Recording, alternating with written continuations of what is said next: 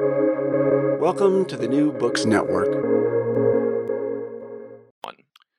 Hello, and welcome back to New Books and National Security, a podcast channel on the New Books Network. I'm John Sakalariadis, the host of the channel. On the show today, we are pleased to have Dr. Keir Lieber, a professor in the School of Foreign Service in the Department of Government at Georgetown University, and Dr. Darryl Press, an associate professor of government at Dartmouth University. We'll be talking to Dr. Lieber and Dr. Press about their new book, The Myth of the Nuclear Revolution. Dr. Lieber, Dr. Press, welcome to the show. Thank you. Thank you. Let's start with an accusatory question. Dr. Lieber, Dr. Press, I have fought as many nuclear wars as you have, yet you two have written an excellent book on the topic. If it wasn't in the trenches, how and when did you first begin thinking about the questions at the center of this book? It's a great way to ask the question, because in fact, the reason we decided to write the book was that we saw a discrepancy between what we were learning in the realm of the academy and what we saw in the historical record, the evidence of in history and in contemporary politics, for that matter. And just to be very specific, Darryl trained at MIT in the political science department. I was trained at the University of Chicago in the political science department. We were well steeped in this elegant kind of theory about nuclear weapons and nuclear deterrence. And when we got to writing our first books, and subsequently we again noticed this big discrepancy that the world, the way it was, didn't seem to fit, didn't seem to be easily explained by this elegant theory of nuclear deterrence that we had encountered when we were being trained to go into this profession. And so once we met and started talking about these issues, we pretty quickly started collaborating on nuclear weapons and nuclear deterrence. And in many ways, that this book is the culmination of that initial collaboration. So what is the theory of nuclear revolution, and where does it come from? So why don't I take a stab at this? So the theory of the nuclear revolution, I think, emerged organically from the work of a great number of scholars who sought, starting in the early 1950s, to understand how these terrible and destructive weapons might affect international politics. It grew from people like Bernard Brodie, and then Keir, give me some more names. Well, I mean, how about just Waltz and Jervis? Yeah. So it began in the 50s with people like Bernard Brodie, and then by the late 70s, early 80s, people like Bob Jervis and Ken Waltz tried to systematize what others had been arguing for decades. And specifically, what Jervis and Waltz argued was that nuclear weapons didn't merely create terrible risks of destruction. They created a condition of stalemate in which countries armed with nuclear weapons couldn't possibly defeat each other in major wars, and therefore those major wars were not going to happen. But that was just the first step. Because major wars, the kind of wars we had seen in World War I and World War II and throughout history, because those couldn't be won and couldn't happen, one would expect that international politics more broadly would change. Namely, if countries didn't have to fear that their neighbors were going to conquer them anymore, then they didn't have to arms race so much. And they didn't have to worry so much about which countries were their allies and which countries were in an adversary's camp. And they didn't have to worry so much about what political scientists call relative gains, namely the rising power of adversaries, because as long as they have nuclear weapons, they're secure. And they didn't have to worry about things like who holds various pieces of strategic territory. So the argument of the nuclear revolution was nuclear weapons create stalemate, a condition in which nobody can win a major war. And because they create stalemate, the old strategies of geopolitics, the old things that caused so much conflict in international politics through the millennia, were now outdated. And international politics would be much more pacified. That's what Keir refers to when he said what we were taught in school. And strangely, the more we learned about history and contemporary politics, the more we realized it just completely ran against what this theory was suggesting. Well, that's an excellent segue to my next question, because in your estimation, history has been kind to certain parts of the theory and very cruel to others. Can you explain what the theory gets right and what it gets wrong about international politics in the nuclear age? Well, that's a big question. Why don't we break it break it up into a couple of component parts first. Look, maybe the goal is to take a step back and ask why nuclear weapons are even considered the greatest, tool of stalemate ever created, to then understand why they should have these various implications. And so, what makes nuclear weapons different than all other weapons that have been created? And I think most people, even the lay reader, be familiar with some of the arguments about nuclear weapons being small, relatively small, hugely destructive, a lot of bang for the buck. And given the ability of nuclear armed states to hide their weapons, to move their weapons around, to harden them from attack, in general, the idea is that nuclear weapons make it easy to retaliate against any attack on your country. And if two sides have nuclear weapons, neither side is going to be eager to invade or attack the other. And that's what we call deterrence. And when both sides have it, it's sort of mutual deterrence. And so the fundamental prediction is, of course, no war. Nuclear deterrence theory, full stop, is simply that the probability of one side attacking another if it's got nuclear weapons is infinitely small. But the key is the next step to what is the theory of the nuclear revolution. I mean, Robert Jervis's book was called The Meaning of the Nuclear Revolution because he wanted to say much more than just nuclear weapons have this impact on war or no war. He went on to say, as Daryl suggested, we shouldn't have the same level of arms racing. You don't even need to really care about allies. Why do I need allies? I've got nuclear weapons.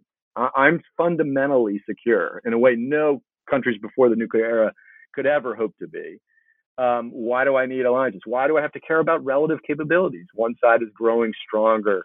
This is no longer Athens and Sparta. And why do I even need to care about territory, foreign territory, strategic territory? I don't need to possess other lands to protect myself. Again, I have nuclear weapons, so I'm secure.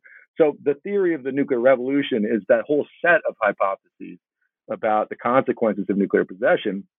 What you suggest, what do they get right or get that wrong? The no war prediction, has so far panned out by most social scientific measures. There's been no war between two nuclear powers since the advent of the nuclear age. Yes, there have been some crises. Yes, there have been some close calls. Yes, there's some evidence that you might use to dispute the logic behind that prediction. But in general, we agree. We think nuclear weapons are the greatest deterrent ever created. It's when you move on to these other set of predictions that you really run into trouble if you're a proponent of the theory of the nuclear revolution, because the world has not looked like that at all, right? I'll just say very briefly to conclude the answer to this question, the Cold War is basically synonymous with the greatest arms race, ever that we've ever seen. Countries today continue to be fearful of relative gains concerns, just as the U.S. and the Soviet Union were during the Cold War. Alliances clearly loomed large in the Cold War, and surprisingly, they still loom very large today. And most leaders around the world are obsessed about trying to deter attack, usually conventional attack, not nuclear attack. So there are a lot of ways that, in a lot of ways, contemporary politics and the politics of the last half of the century, look like the same old geopolitical playbook that we've seen in the pre-nuclear era. Just to build slightly on what Keir said is, surprisingly, the first scholars who made that argument that Keir just said were the founders of the nuclear revolution. Yeah. Namely, if you read the works by Jervis and Waltz and others, especially Jervis and Waltz, however, they started by saying, this is how the world is now. The world is now locked in stalemate, and therefore you don't need to do all these things.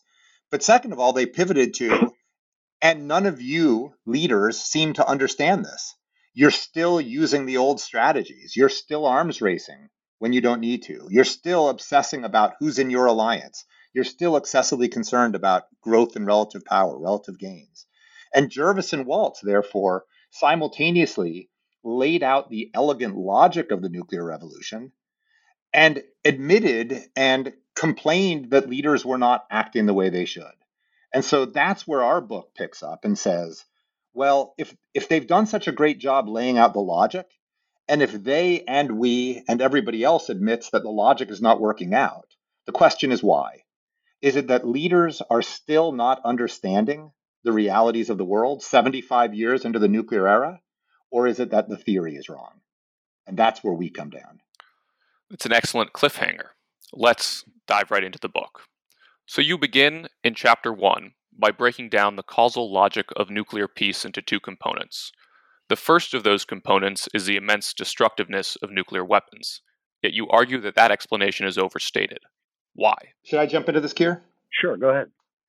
So there are two arguments out there as to why nuclear weapons are the greatest instruments of deterrence. And if you look at them carefully and you figure out which of these is stronger, that will help you see the problems of the nuclear revolution argument. So let me dive in. So one view basically says that the reason these are such great instruments of deterrence is just because they're so darn destructive. They can kill so many people. And what Keir and I and others observe is that nuclear weapons are incredibly destructive, but war was vastly destructive prior to the nuclear age. That war was not a limited thing, it was a total thing in many cases. 100 million people died in World War II, nearly that many died in World War I. And in fact, if you go back even further in history, war typically was accompanied by genocide and starvation and often enslavement of defeated societies. Losing a war was a total thing in many cases. And yet, countries or city-states or empires continued to practice it. So war has been enormously destructive, and not just to societies, to the leaders themselves. If you were the leader throughout most of human history and you started a war and you lost, you were going to be killed. Your family was going to be killed. So the notion that nuclear weapons make it more unpleasant to lose a war, it's possible, but it strains our intuitions a bit. The alternative explanation is that nuclear weapons change everything because they make victory nearly impossible. Because of those factors that Keir mentioned, the nuclear weapons are small and easy to hide, very destructive and easy to deliver, that therefore even the weak side in a war, even the losing side, can utterly destroy the strong. And therefore the whole logic of war falls apart. If you can't defeat someone, why fight? So that's, to our mind, what is different about nuclear weapons. And frankly, it leads to a very elegant theory of the nuclear revolution. Namely, if nuclear weapons have changed the world such that the strong can no longer victimize the weak, why fight? And if you can't fight and win, well, then why spend so much money preparing for war, building conventional forces, building nuclear forces, worrying about alliances, being concerned about relative gains? You can just finally relax. That's what the theory predicts. The problem is, 75 years in, it's still not happening.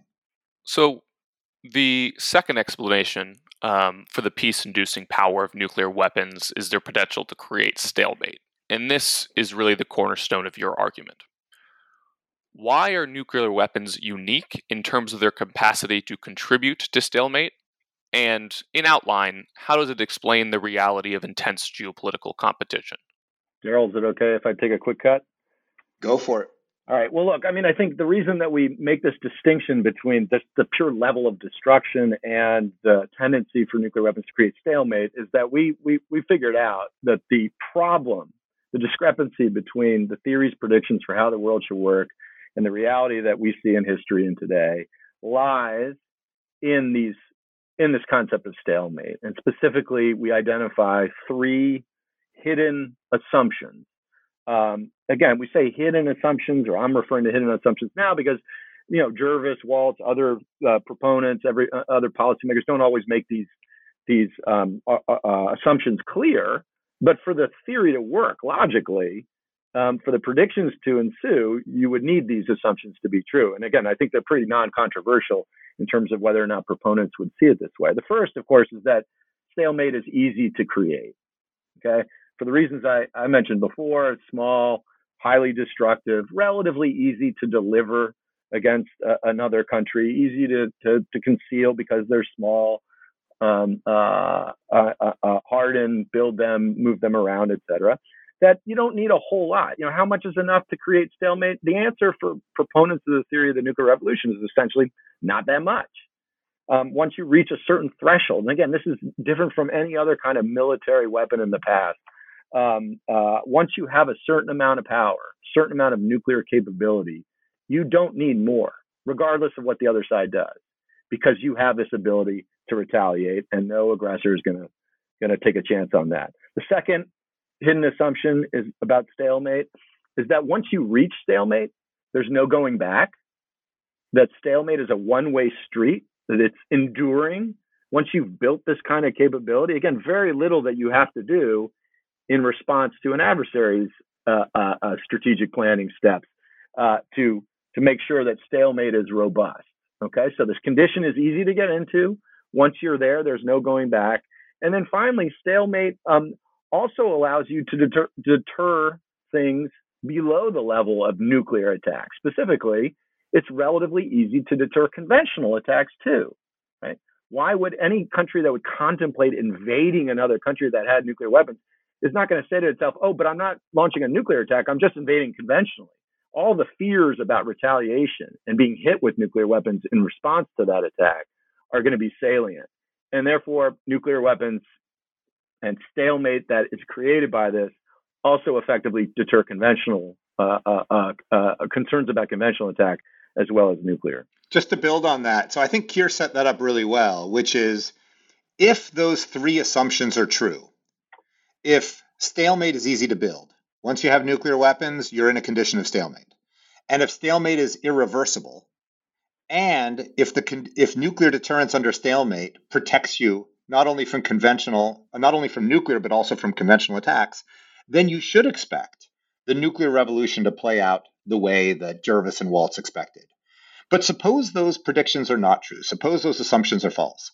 Suppose once you acquire nuclear weapons, it takes a long time before you have enough force in order to truly stalemate adversaries. Well, that's going to then kick off a long period of intense arms racing and competition, and maybe even preventive war. Suppose it's the case that once you create a stalemating nuclear force, it could be reversed by an adversary. They could escape stalemate. That means arms racing and competition will continue. And suppose that once you build a stalemating nuclear force, you have to do even more in order to convince somebody not to use conventional force against you. Then once again, it opens up the door to enduring competition.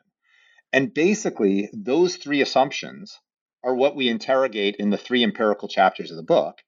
And not to reveal the ending, but what we basically find is that each of those assumptions turns out to be false from the standpoint of the nuclear revolution.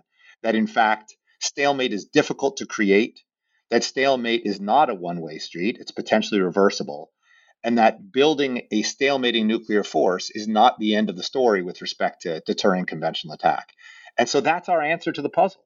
That's why nuclear weapons are simultaneously the greatest instrument of deterrence ever invented, and yet at the same time, they have not transformed international politics. Daryl, I think you've done an excellent job striking fear and panic in the heart of our listeners, but I'd like to get even more concrete. So what does the early history of the Cold War tell us about the difficulty of establishing a condition of stalemate?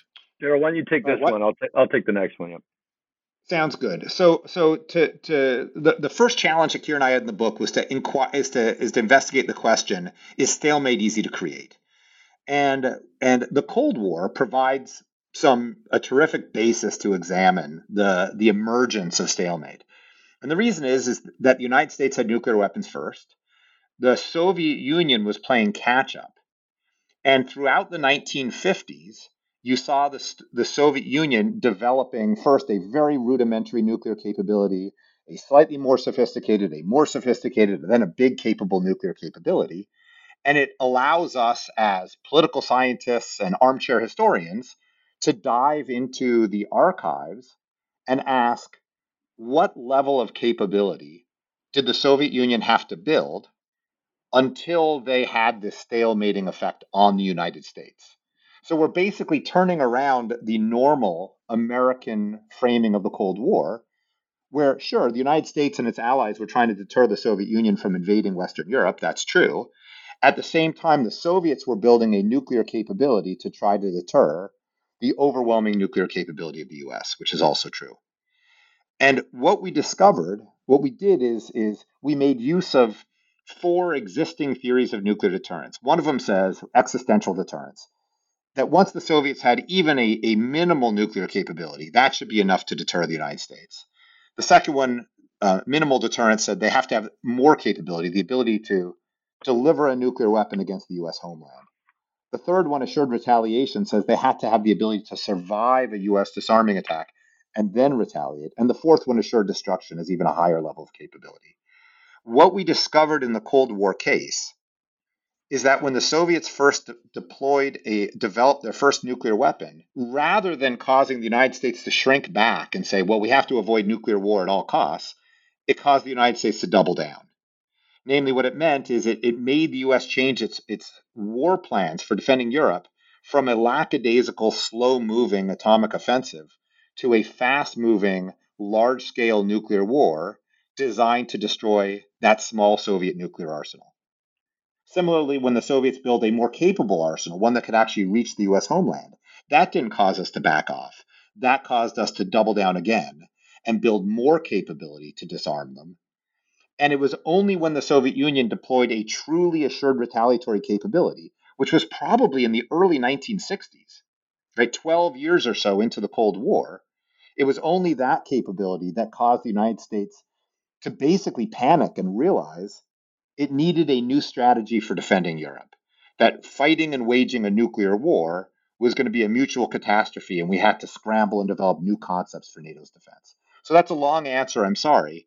But the basic answer is the creation of nuclear weapons did not create stalemate in the 1950s for the Soviet Union.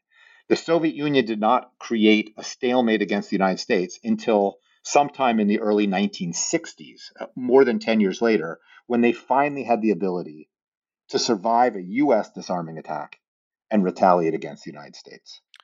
It was in the late 1950s when it first began to dawn on U.S. policymakers that the condition of stalemate was impending. Can you talk a little bit about kind of the cognitive process by which the U.S. finally identified or diagnosed, I think is the language you use in the term, and then how long it actually took them to implement new, more flexible nuclear plans? So the short, Kira probably wants to jump in on this too, but I'll just say the cognitive process is basically it was panic a bit, and the way that they realized this is that the senior most political decision makers in the U.S. were getting yearly briefings from the Joint Chiefs of Staff on what would happen if there was a major war in Europe, and they saw each year that the narrow window of victory was getting narrower and narrower and narrower. And that in the 1950s, mid-1950s, a war with the Soviet Union would have been bad, but principally for the Soviet Union. And by the early 1960s, the highest level U.S. decision makers started getting briefings that said, no matter who starts a war, we all lose. Let me just highlight for your listeners, the simple version that we're often taught about nuclear deterrence in the Cold War is just wrong. The simple version is that the 1950s were a period of mutual assured destruction and stalemate. And they weren't. Throughout the 1950s, the United States felt that if a war started in Europe, we, the United States, would win. And by win, I mean we would disarm their nuclear force and 0 or close to 0 nuclear weapons would hit the United States. And thus, they thought they had a way of deterring the Soviets from conventional invasion of Europe. By the early 1960s, American leaders were playing through these scenarios and realizing no matter how a war started, no matter who attacked first, it was going to be a disaster. And that then finally triggered the process you just described, John, which is the search for other ways of deterring conventional war in Europe that didn't rely upon the large-scale use of U.S. nuclear weapons. That's the threshold for stalemate. You draw a distinction between the effect that nuclear weapons during this period exert on conflict dynamics during war and during peace. And I think you've hinted at that distinction, but I want it to be crystal clear for our listeners. So can you explain that? All right, I'll take one last crack, sure, and then I want to hear Kira, which is simply to say, from the beginning of let me say it simply. The creation of Soviet nuclear weapons, we believe, created increased caution in U.S. foreign policy, even prior to the Soviets developing a true assured retaliatory capability. So the United States was cautious in a whole variety of dimensions in the 1950s, even though we felt we could prevail in a nuclear war, for the simple and logical reason that, we didn't want to have a nuclear war. And so we do think that low levels of nuclear capabilities create caution. Frankly, you see this today with regard to North Korea. North Korea has a small and primitive nuclear arsenal, and yet that causes fear in South Korea, fear in Japan, fear in the United States. So even small and relatively incapable nuclear weapons have diplomatic effects during peace. What Keir and I point out, and the records make clear, is had there been a war, had a war either started intentionally by the Soviet Union or by the West Germans or by accident, the vulnerable Soviet nuclear arsenal of the 1950s would not have protected them. What it would have done is it would have forced the United States to attack all their nuclear forces and, frankly, all their air bases with an overwhelming attack as quickly as possible to disarm them. The Soviet nuclear arsenal only created a true pacifying, deterring effect on the United States once they generated an assured retaliatory capability, meaning once they convinced the United States that we could not win a nuclear war. Yeah, John, maybe I can just add a very brief point that's related to this idea of kind of wartime thinking about deterrence versus peacetime. I mean, leaders don't spend a lot of time worrying about a bolt from the blue on a nice, clear, sunny day that they're going to be attacked out of nowhere. But yet the way that people think about deterrence, they often don't force themselves to consider what those calculations will look like, when the stuff has hit the fan and conflict is underway. And the simple point I want to make is that a lot of the thresholds for deterrence that you think might apply in peacetime, all of a sudden don't look so secure and safe once the shooting starts. Hey, John, before you go in, let me just jump in with one last thought. Again, this sounds really bleak, but it's not as bleak as it sounds, which is, again, there are powerful reasons to believe that these weapons are very, very effective instruments of deterrence. They make it very, very difficult for even strong countries to imagine that they can defeat weak nuclear armed states. And therefore, they make leaders ask themselves 5-10 times before they would contemplate initiating a war. And so that's the good news. The bad news, and what Keir and I are pointing out, is they don't have the transformative effects on international politics that people have believed, that there's a reason, therefore, why the United States and its allies did what they did in the Cold War. There's a reason that the Soviet Union did. There's a reason why Russia today is focused on their nuclear deterrence, why North Korea is not satisfied with having a couple bombs in a basement. So there's important policy implications of what Keir and I are saying, but it's not all the bad news that it sounds like. Despite all this, nuclear weapons are powerful instruments of deterrence. Let's move on to assumption 2 of stalemate. Conventional wisdom says that stalemate is a one-way street. So once you have built a secure, reliable, and redundant nuclear weapons arsenal, you are safe. You disagree. Why? Yeah, this is a key part of the argument, as I think the other elements are too. But for nuclear weapons to have the game-changing impact on international relations, as theorized by scholars and others, nuclear-armed countries need to have confidence that the stalemate, once it's been created out of this long process of competition, difficulty, that once you reach stalemate, that it's irreversible. And again, looking at history, looking at contemporary politics, we're not sure where that confidence in stalemate as enduring really comes from. I mean, first of all, stalemate is a variable. From the beginning of the nuclear age through the Cold War, there were times in which the United States had the ability to destroy the Soviet nuclear arsenal without fear of retaliation. There were times when that fear of retaliation increased. There were times of technological advance when U.S. capabilities against a single leg of the Soviet triad were quite effective.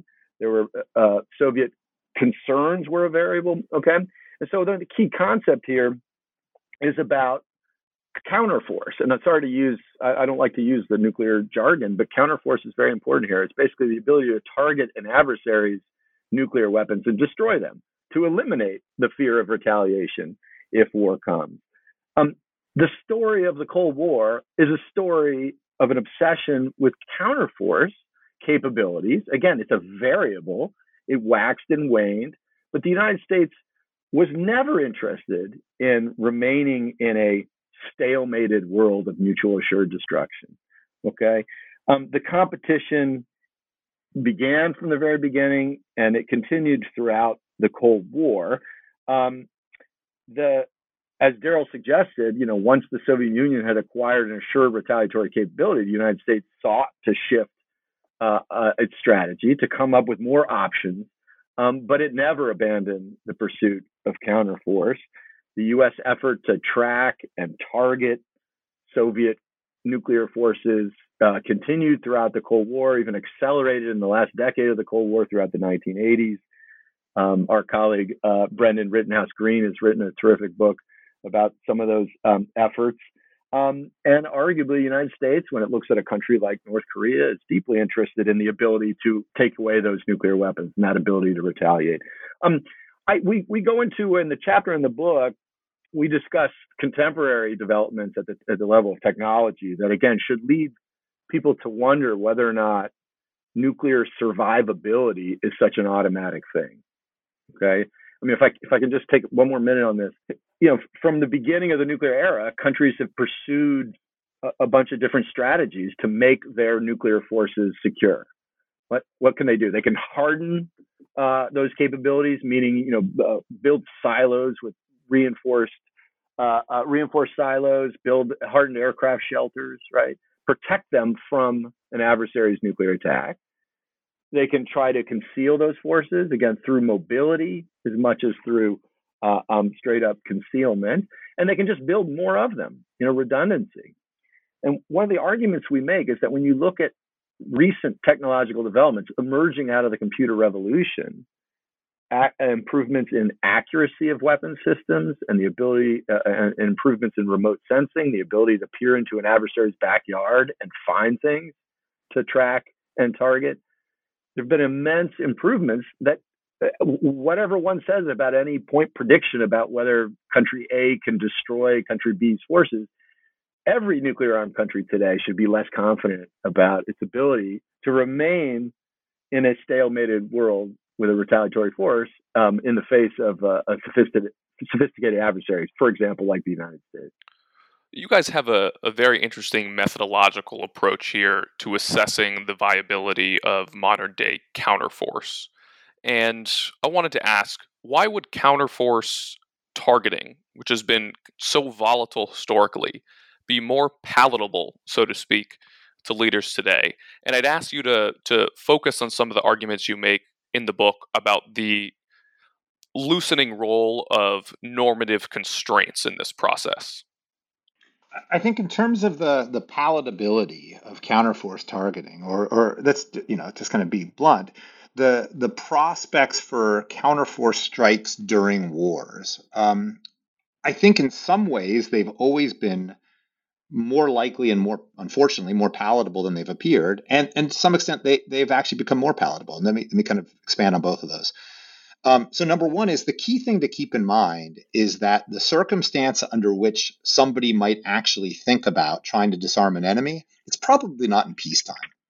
The North Korean nuclear arsenal is probably secure enough today against the United States as to make any attack during peacetime look like too destructive, too risky, etc. The circumstance in which a counterforce strike would presumably start rising on the option list is in the middle of a war, in the middle of a conventional war. In the middle of a conventional war in which North Korea is threatening escalation or has maybe started moving its nuclear weapons around or alerting them, or perhaps has even crossed the nuclear threshold. Those are the circumstances in which the cost-benefit analysis of trying to destroy their remaining nuclear forces suddenly will swing in the other direction. That's number one. Number two, some of those technical things that Keir talked about a moment ago do make counterforce strikes more palatable now than they were in the past. Among other implications, the revolution in accuracy means you don't necessarily need nuclear forces to destroy an adversary's nuclear forces. You can do it with conventional weapons. And in doing so, disarm them or try to disarm them without spreading vast amounts of radiation around an entire region. Furthermore, you can do it with, if you have to use nuclear weapons, much lower yield nuclear weapons. And in some cases, nuclear weapons and nuclear attacks that would have basically no fallout implications.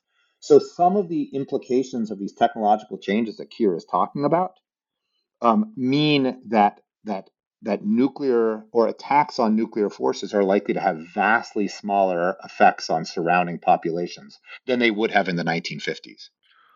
You urge caution regarding the estimates you use in the book, but to give a concrete figure to our audience here, you guys estimate that using a modern day low yield nuclear missile to destroy nuclear targets in another country, if done appropriately, you could reduce what would have been 2 to 3 million deaths in the past to about, I think, 100 to 200. Did I get that right?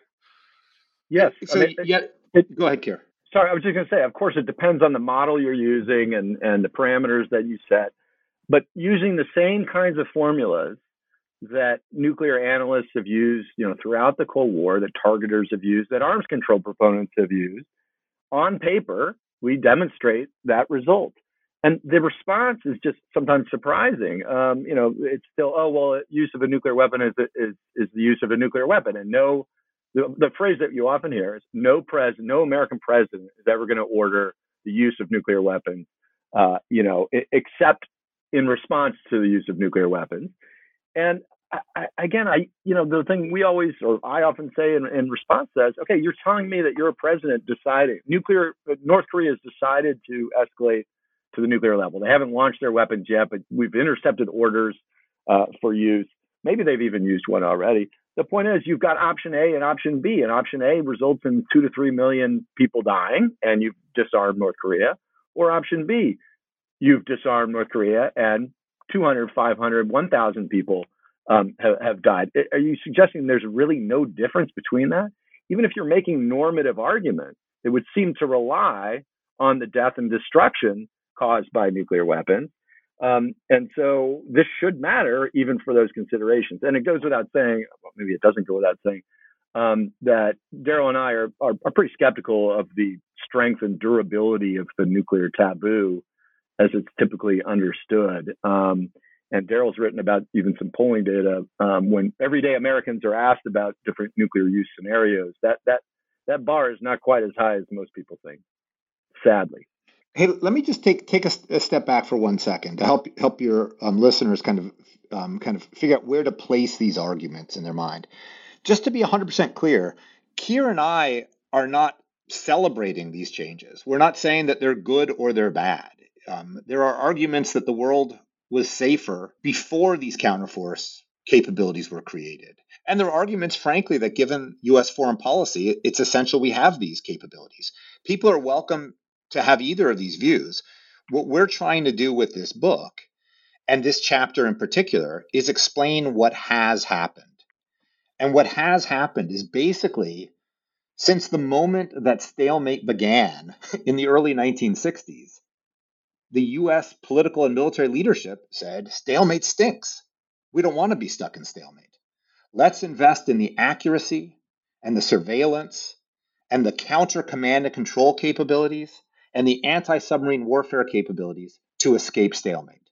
Let's get ourselves in a position such that if there is a war, we can protect our allies and our cities. Now, you might, or the listener might think that was a good idea or a bad idea, but what we're saying is that's what explains the arms race since the mid-1960s. That's what explains U.S. nuclear modernization today. And that's why stalemate is not a one-way street. It's why the creation of nuclear weapons and the creation of stalemate in the early 1960s didn't end the arms race. It kicked off subsequent rounds of competition as the Soviets sought to make their forces more secure, and as we chased their ballistic missile submarines all around the North Atlantic Ocean. Keir, I don't know if you would agree with this comparison, but I heard in your response in particular something that kind of sounded like Tom Schelling. Now, Tom Schelling in Arms and Influence is somebody who believes powerfully in the impact of the nuclear taboo. However, I think one of the misunderstood aspects of that book is Schelling makes this argument in effect that if we don't think rationally about the processes of nuclear escalation, then when the crisis comes, decision makers who are in a state of fear and panic will reach too quickly for the only option that they have, which is basically letting all the nuclear missiles fly. And instead, we need to think rationally about the costs and benefits of the different potential options available to us in the future before the crisis comes, so that if, God forbid, people are going to die, we can keep that number as small as possible. Is that a fair kind of assessment of your views there? I love bringing Schelling in at exactly this point. I'm reminded of one of his final pieces in response to whether or not, the world should move toward global zero, global nuclear disarmament. And one of the things that just comes so clearly through that piece is his sense that would be, if countries somehow manage to get to zero, at the first sign of conflict, the effort to reestablish, to rebuild, and indeed to launch nuclear weapons against one's adversary, it's going to be a very nervous world, right? That idea of, not waiting until the moment comes to plan for a race to the bomb, I think is pretty telling. And one of our favorite quotes from Schelling that we use in the conclusion of the book, I believe, is this idea that, at a certain, when Schelling asked, at what point does a nuclear arsenal start becoming a deterrent and stop being a target? Okay. So as the Soviet Union built up its nuclear forces, as Daryl mentioned, what did it do? All it did was result in more targets on the U.S., PSYOP plan for nuclear war. We, targeted runways because now Soviet bombers could deliver nuclear weapons. That, again, I think it's just a mistake to assume that the most powerful and immediate impact of nuclear possession is this confidence and sense of safety in stalemate. And Schelling understood how the world worked, and I think that's why he didn't share that same kind of confidence. Let's move to the third pillar of your argument about stalemate, where you address the use of nuclear weapons against conventional forces. So let's start here. Why would states consider using the ultimate weapon against a conventional attack? Daryl, who would you like to take this one? Yeah, why don't you kick it off and I'll kick it off to start. Look, nuclear weapons are a great boon to weaker powers, conventionally weaker powers, right? That's definitely true. If you are, for all of human history, if you were conventionally weak, that was it, right? You might find a clever strategy for achieving victory. You might seek out allies to balance out the conventional balance of power. But there was no real way to address that. Maybe there was some technological development, et cetera. But again, according to the theory of the nuclear revolution, anyone contemplating conventional attack against a nuclear adversary is going to, again, think twice. But if you're the conventionally inferior power and you're facing the prospect of war, you're going to be quite tempted to consider using your nuclear weapons, not in a bolt from the blue attempted disarming attack, but perhaps in a way to bring a conventional conflict to a close before it even begins. So if the first question is simply about why might nuclear use seem appealing, the answer is for a conventionally overmatched power, nuclear weapons are enormously attractive. And Exhibit A, of course, is the United States in the Cold War. What was the fundamental mission was to defend the West European allies against a Soviet conventional invasion. And at least in the first half of the Cold War, we were conventionally well overmatched by Soviet forces. How did the United States respond? With reliance on nuclear weapons. Can you describe? Sorry, go ahead, Daryl. I would just build on that and just simply say that the consequence of losing a conventional war whether we're talking about human history or we're talking about recently, the consequence of losing a conventional war for most countries in the world is catastrophe for their society, their civilization, for their leadership. And so countries acquiring nuclear weapons have often thought of these weapons as a way of stalemating countries who had powerful conventional forces from using those conventional forces against them. The question for the nuclear revolution is how easy or difficult is that mission? If a small nuclear capability can easily deter a conventional attack, then the problem of conventional deterrence does not necessarily lead to arms racing and tension, etc. What we've seen over and over again throughout the nuclear age, however, is that countries who face overwhelming conventional threats follow the same nuclear playbook in terms of deterring it, which is they build tactical nuclear weapons, they build levels of options for coercive escalation during a conventional war, they build complicated command and control systems so that they can escalate after suffering 2 or 3 weeks of conventional attacks. And it's that process which once again accelerates and triggers this competition in the nuclear age that advocates of the nuclear revolution said wouldn't happen. This is what explains today why Pakistan is deploying hundreds of tactical nuclear weapons near their border with India. This is why Russia has gotten super interested in non-strategic nuclear weapons. It's why North Korea is building up its arsenal, etc. And it's this notion that simply having nuclear weapons doesn't necessarily give countries the coercive capabilities they wish to deter conventional attacks. They also have to have usable, flexible options to deter conventional attacks from the strong. Thucydides famously identifies 3 immutable causes of war, and those are fear, honor, and interest. And in my view, fear tends to be overlooked or undercounted in the contemporary international relations literature.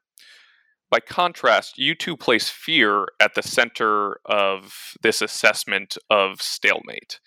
And I think you've kind of gotten to the interest question, a little bit fear, but one of the things I really enjoyed that you did in the book is you explained why leaders like Kim Jong-un would be so afraid of the consequences of losing a conflict against the United States and thus would be willing to endorse a strategy predicated on nuclear brinkmanship. Can you draw out why someone like Kim Jong-un would be so afraid for our audience?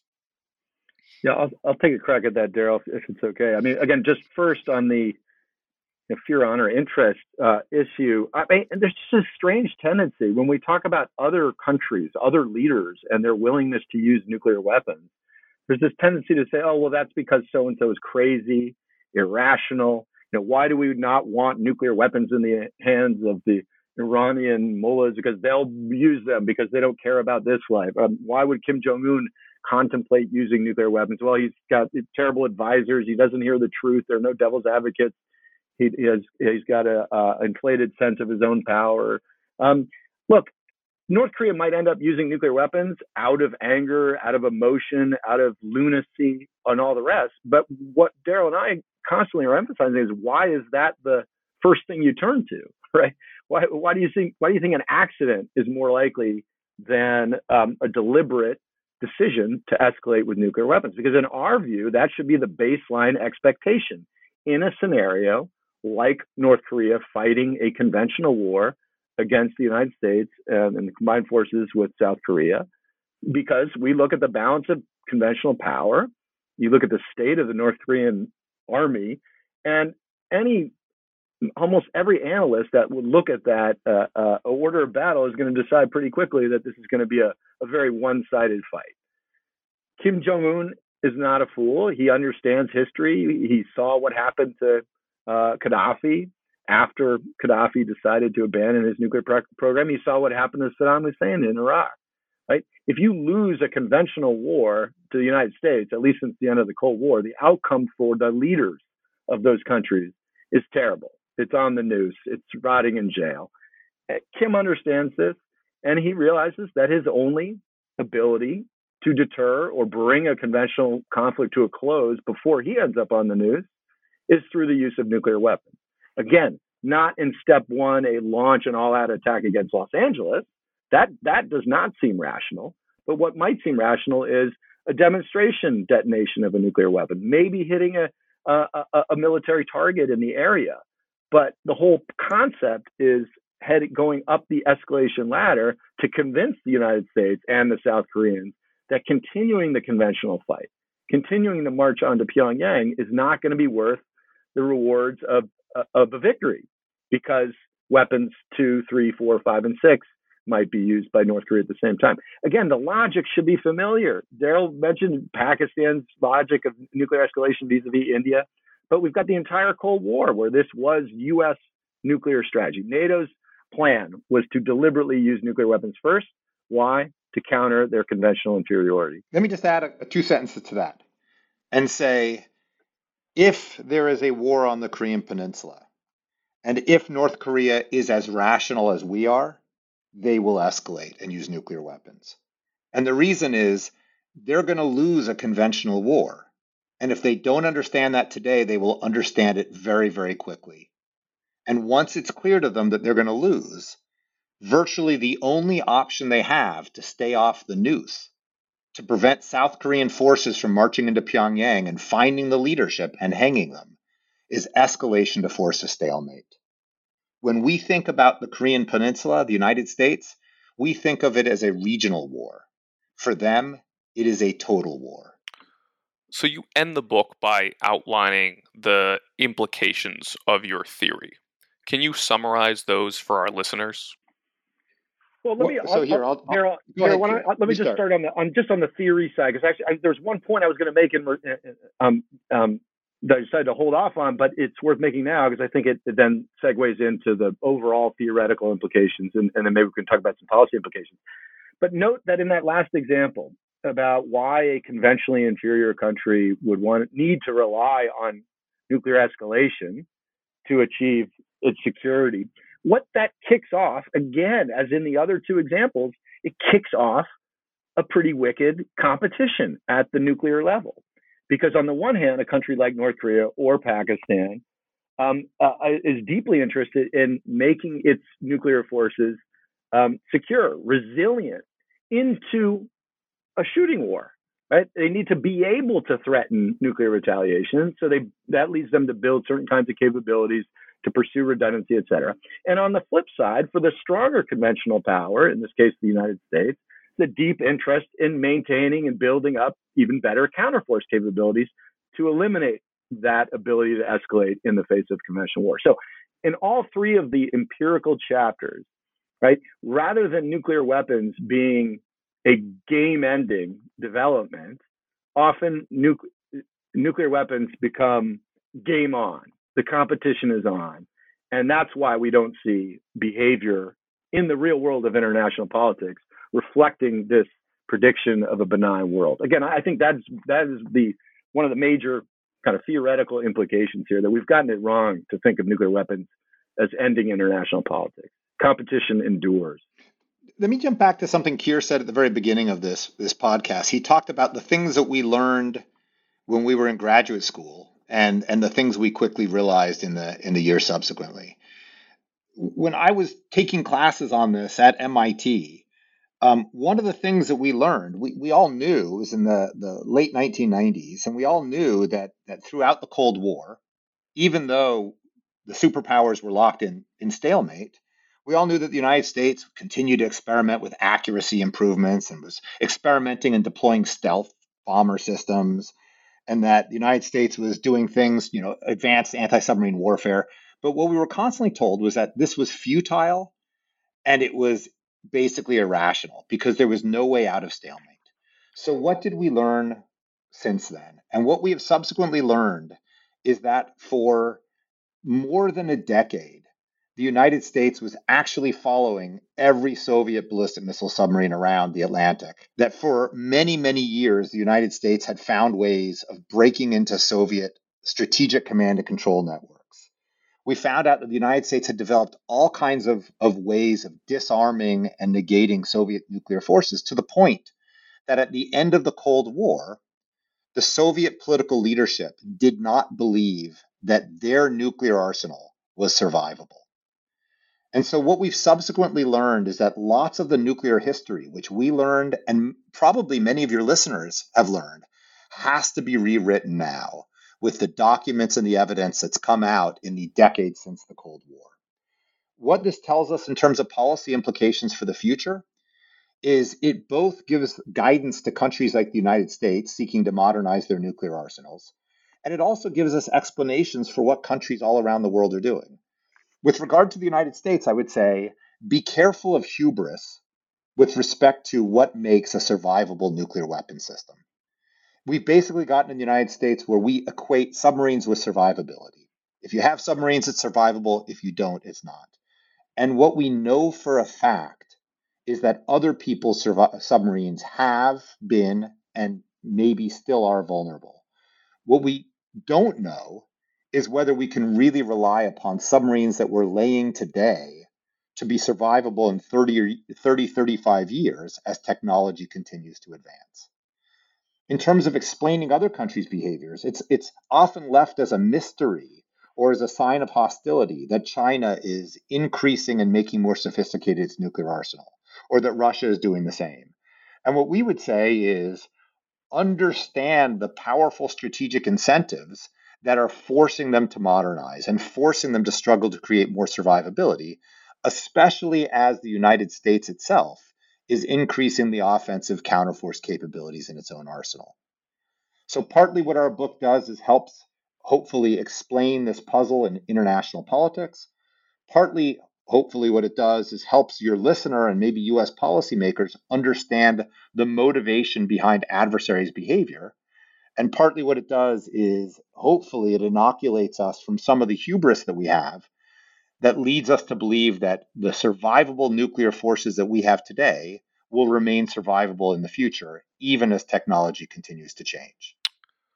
Writers like Daniel Ellsberg and Carl Sagan showed us some of the danger of nuclear accidents. And we know from other authors like Vipin Narang that the doctrinal and operational concomitants of a coercive nuclear posture deliberately increase the probability of nuclear use.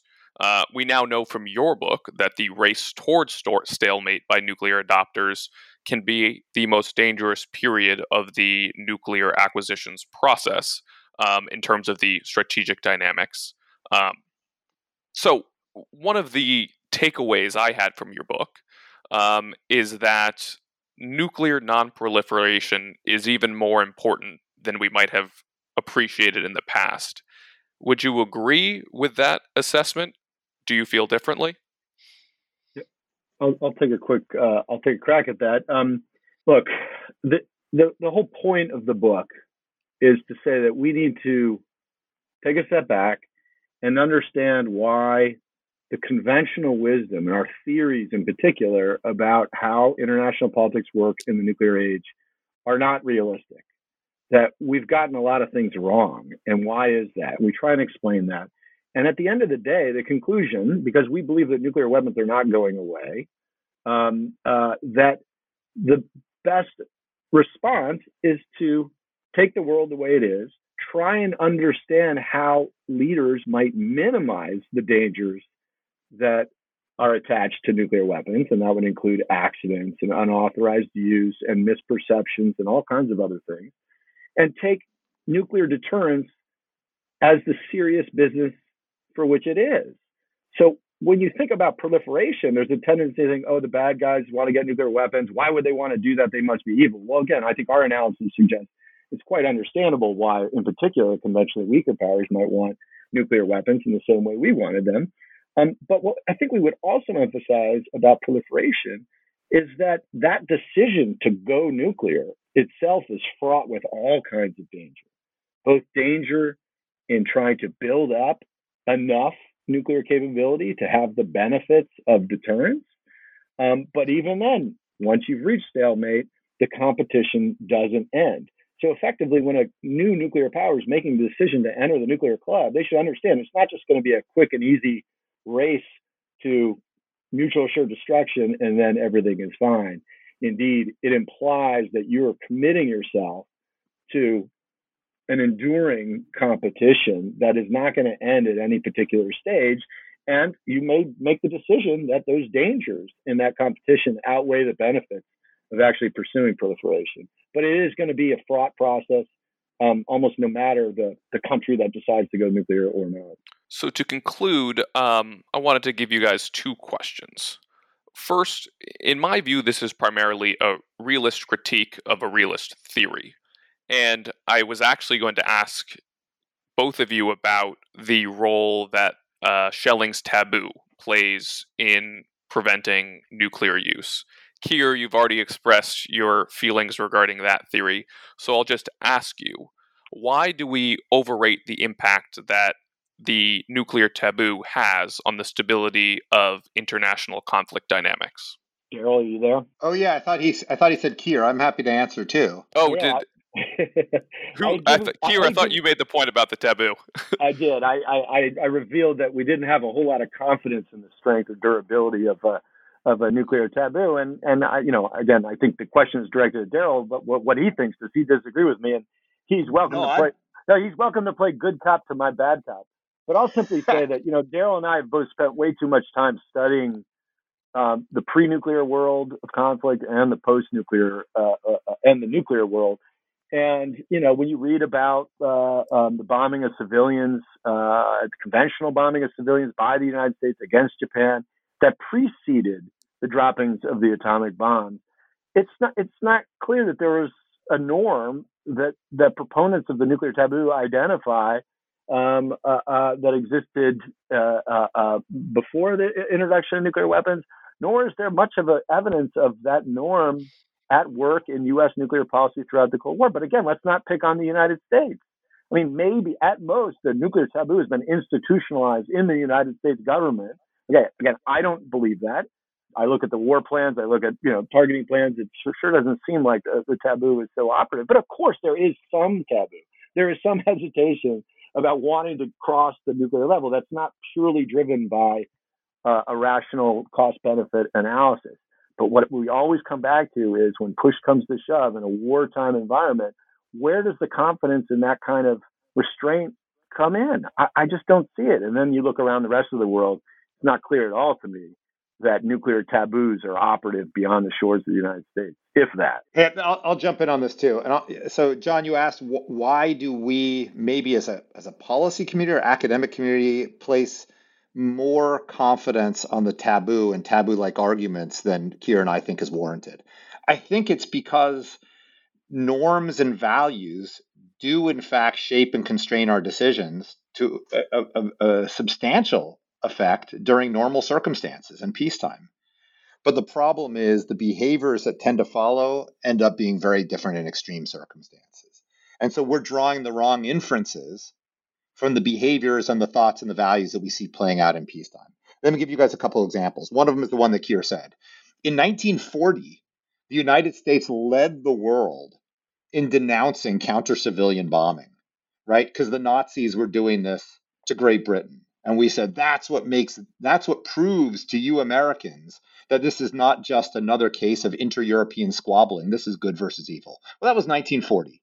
Then Pearl Harbor happened, and the United States led the world in creating counter-civilian weapons and using them. Right? My alma mater, MIT, was at the forefront in creating petroleum bombs to burn down cities. So the flip from finding these to be abhorrent tactics of war to embracing them was almost overnight when we went from being at peace to being at war. Think about in our lifetime, the change in sentiment toward torture before and after 9/11. Before 9/11, you simply could not stand up in the public space in the United States and advocate torture. After 9/11, it was a real policy debate. And something like 50% of the American public concluded for a while that if you had to torture people to root out ticking time bombs, then you had to do it.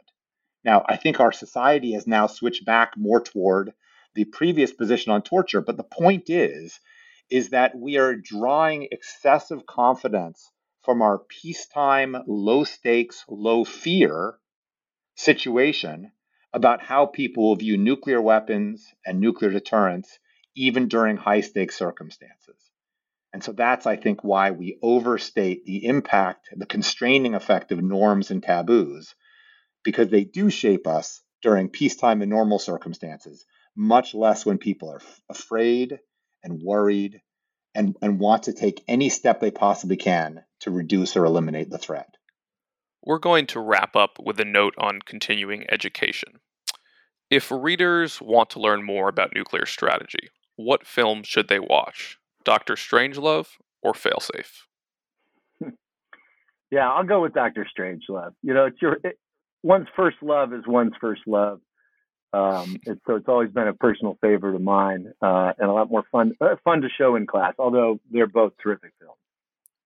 Yeah, I got to say I agree with Keir. I think it's going to have to be Strangelove on this. You know, the problem that those who believe in nuclear deterrence is that there have been, no good war movies made of the big conventional wars that didn't happen as a result of nuclear weapons. And so you get the war movies of the conventional wars from the pre-nuclear age. You get the horrifying what if wars about the nuclear age. But it's hard for those who believe that these weapons are really good deterrents to have as powerful, gripping movies that make that case too. But Keir is definitely right. Strangelove, I think, is the way to go. Dr. Lieber, Dr. Press, thanks for joining us on the New Books Network. Thank you. Thank you.